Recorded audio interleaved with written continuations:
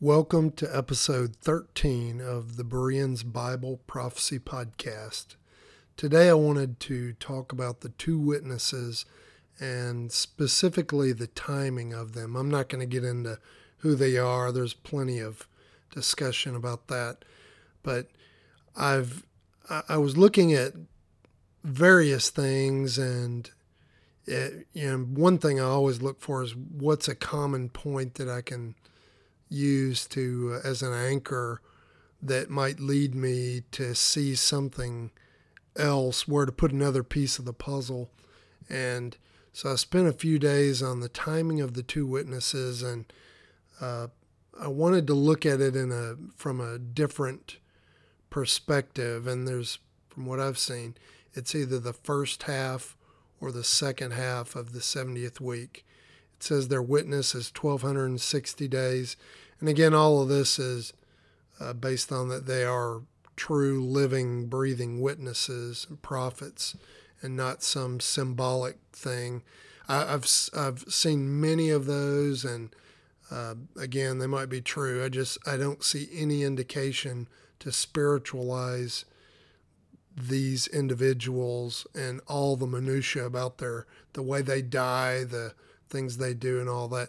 People just make statements of fact about all these things that are spiritualized without any proof whatsoever corroborating. So I'm basing this on a literal, these are two people, two men, and certainly they're referred to as the two olive trees and various other symbolic names, but I'm taking them to be two living, breathing men. So on to the timing. It's first half and second half. Now, I've looked at the second half, and I don't see any way whatsoever, timing wise, that their resurrection at the end of the week and everything that they do jives time wise. I don't see how that's even possible. And for that reason, it's always the first half, which makes their deaths by the beast out of the abyss and their resurrection the midpoint. And you can go to Daniel and see some other things that it pretty much makes sense in that time slot. But I wanted to force myself to look at these in a different way. Is there another way to see their ministry, even though it is 1,260 days, and the temptation is great to make it first half versus second half?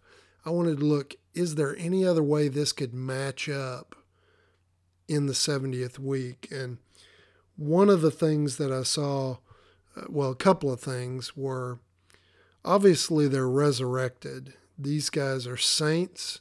They've performed their job. It's been finished. They're slain. They stay in the street 3.5 days. And then there is a verse or two that describes the event as they're raised, like voices and thunder and lightning, an earthquake, and a resurrection. And specifically, what I was looking at is Revelation 6:12 and chapter 11, verse 13, and they both mention an earthquake, or I believe a great earthquake.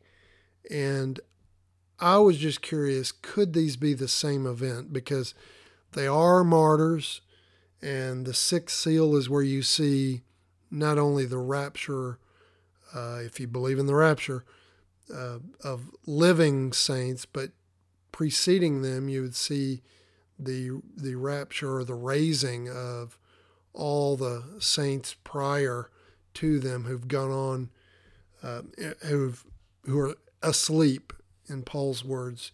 And so I want to read those two verses to you. I've put my email on all the episodes now. If you look at the show notes, wherever you get the podcast, you'll see my email.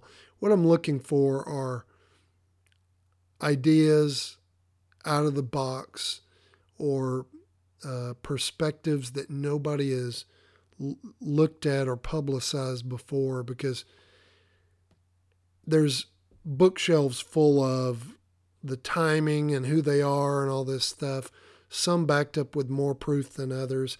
And again, I'm not looking to make this case, but I'm just trying to look at all possible options of where the witness's ministry might overlay on the 70th week. So let me read Rev 6:12 first.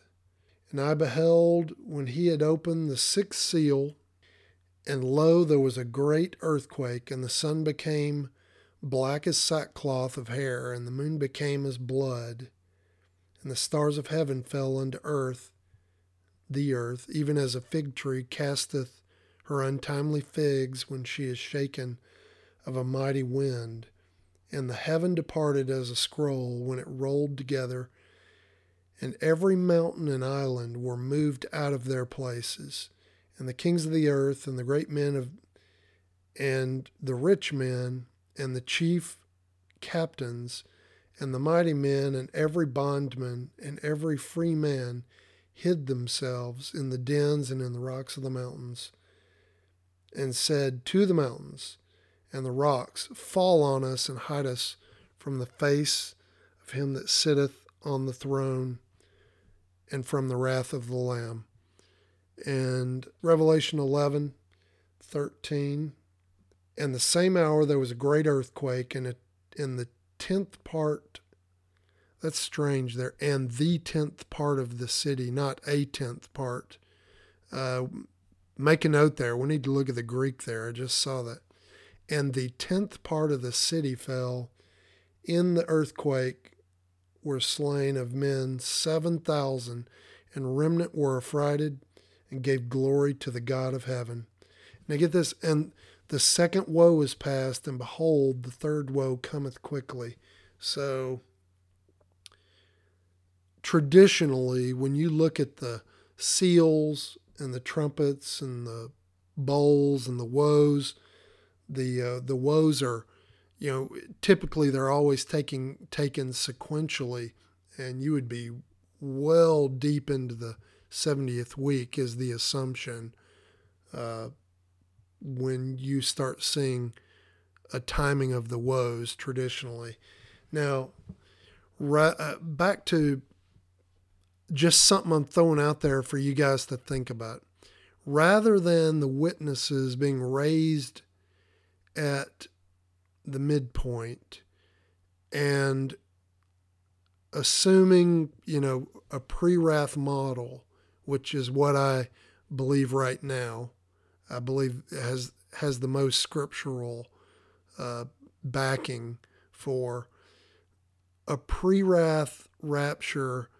We tend to hear that the Great Tribulation begins at the midpoint and moves forward some unknown amount of time, at which point it is cut short by the Lord, and at the sixth seal, the rapture and the raising of the dead preceding the raptured, or all of that being the rapture. And those saints who are still alive would be rescued, and the Great Tribulation is cut short. Now, what I'm proposing is, what if the earthquake in Revelation 6:12, which is part of the sixth seal, if you go back and overlay Revelation 6 across Matthew 24, Mark 13, Luke 21, and then we look at Revelation 11:13, is it possible that those are the same earthquakes and that the same resurrection takes all the saints and living and dead? The same rapture resurrects and raptures all saints, including the two witnesses. I'm just throwing that out there for you to research, look at, and if if you find something that really makes sense, email me. I'd love to hear it, or read it. Any other scripture you might find that ties this timing together. Not saying this is the case. I'm just throwing it out there. Also wanted to bring up, because I'm looking at earthquakes, when you look at Revelation and you see how the earthquakes are described, there's one I want to show you in Revelation 16:18, and it states, "And there were voices and thunders and lightnings, and there was a great earthquake, get this, such as was not since men were upon the earth, so mighty an earthquake, and so great. And the great city was divided into 3 parts, and the cities of the nations fell, and great Babylon came in remembrance before God, to give unto her the cup of the wine of the fierceness of his wrath." Now catch this. "And every island fled away, and the mountains were not found. And there fell upon men a great hail out of heaven, every stone about the weight of a talent. And men blasphemed God because of the plague of the hail, for the plague thereof was exceeding great." Now, when you see that phrase about the earthquake, all the islands and the mountains were not found, or every island fled away and the mountains were not found. It's pretty much hard to do that more than once. "And I beheld when he had opened the 6th seal, and lo, there was a great earthquake, and the sun became black as sackcloth of hair, and the moon became as blood, and the stars of heaven fell unto the earth, even as a fig tree casteth her untimely figs when she is shaken of a mighty wind. And the heaven departed as a scroll when it is rolled together, and every mountain and island were moved out of their places." That is pretty hard to do more than once. And it follows on, "And the kings of the earth, and the great men, and the rich men, and the chief captains, and the mighty men, and every bondman, and every free man, hid themselves in the dens in the rocks of the mountains, and said to the mountains and the rocks, Fall on us, and hide us from the face of him that sitteth on the throne, and from the wrath of the Lamb. For the great day of his wrath is come, and who is able to stand?" I'm sure people have looked at this before, and they've got their reasons why they aren't the same. But to me, Revelation 16:18 is the same event in Revelation 6:14. Every mountain and island were moved out of their places. And then verse 16:20, "And every island fled away, and the mountains were not found." How does that happen twice? I know I'm repeating myself, but it's obvious the reading of Revelation is not sequential, except only in small portions. And we're probably seeing an overall summary. Certainly Revelation 6 is an overall summary. I haven't seen Revelation 16. It doesn't look like it fits under that summary, but I don't see how it couldn't be the same event. So I'll just throw that out for you, and look forward to any kind of comments on studies and thoughts you've had on this. I've read one guy, Mike J. Bird, I think it's BYRD, on Amazon. He's written about this, and he covers the material very well. I need to go back and reread his take on this. It's very complicated, and people just rush in, and they've got their theories, and again, so easy to miss because it is so complex and easy to get off on a tangent. Now, just another random thought that I'll leave you with, and this has nothing to do with what I previously talked to you about, but just had this. I was in my digging of research and material, listen to lots of videos and read lots of snippets, and see so many people, off on the Nephilim stuff and other things. And again, they've got one or two verses and they can produce 40 videos all based on that subject matter, which is mind blowing.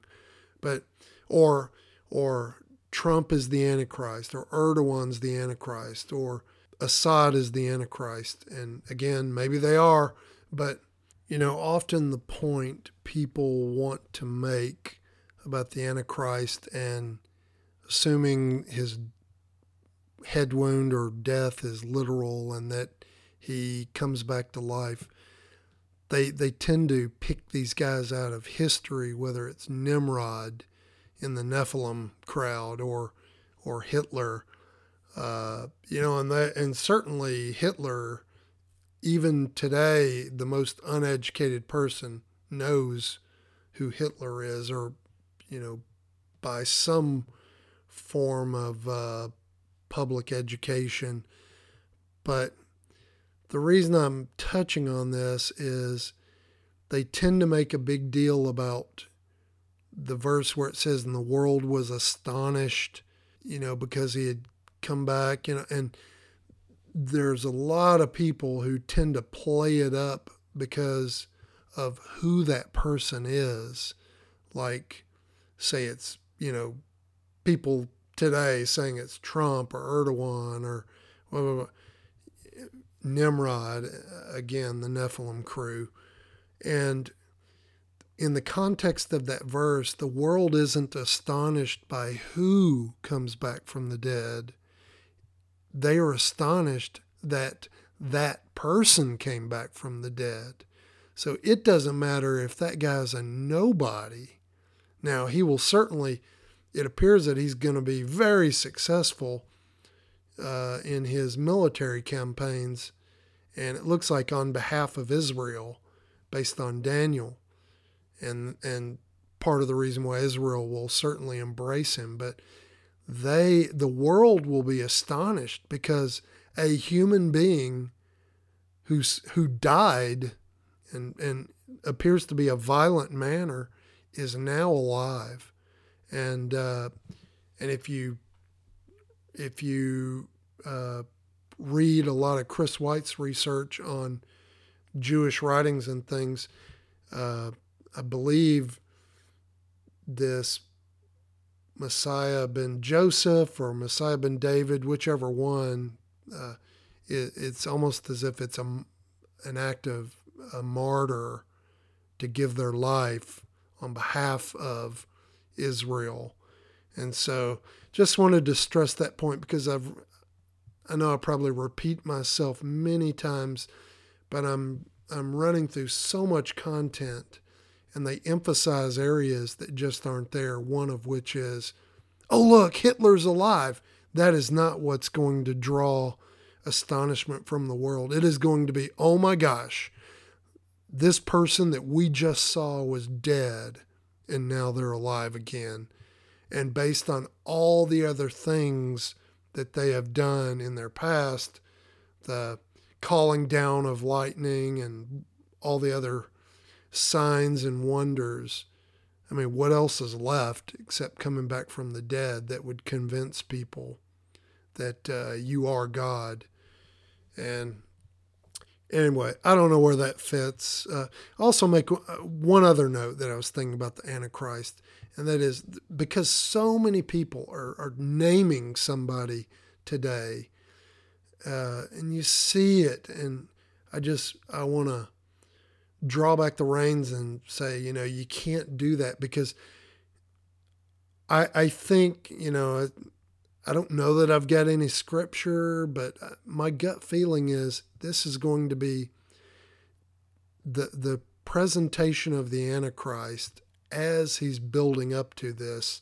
And certainly once he starts throwing signs around, his fame will grow. But for now, until he reveals himself, I'm treating this like Samson, where, as a kid and you hear the stories of Samson, you always see him drawn as this big brutish guy. And I don't believe that's the case. When you read scripture, when you read the story in Judges, his enemies wanted to know the secret to his physical strength, which tells me there was nothing physical in his appearance that would lead anyone to think that he had great strength.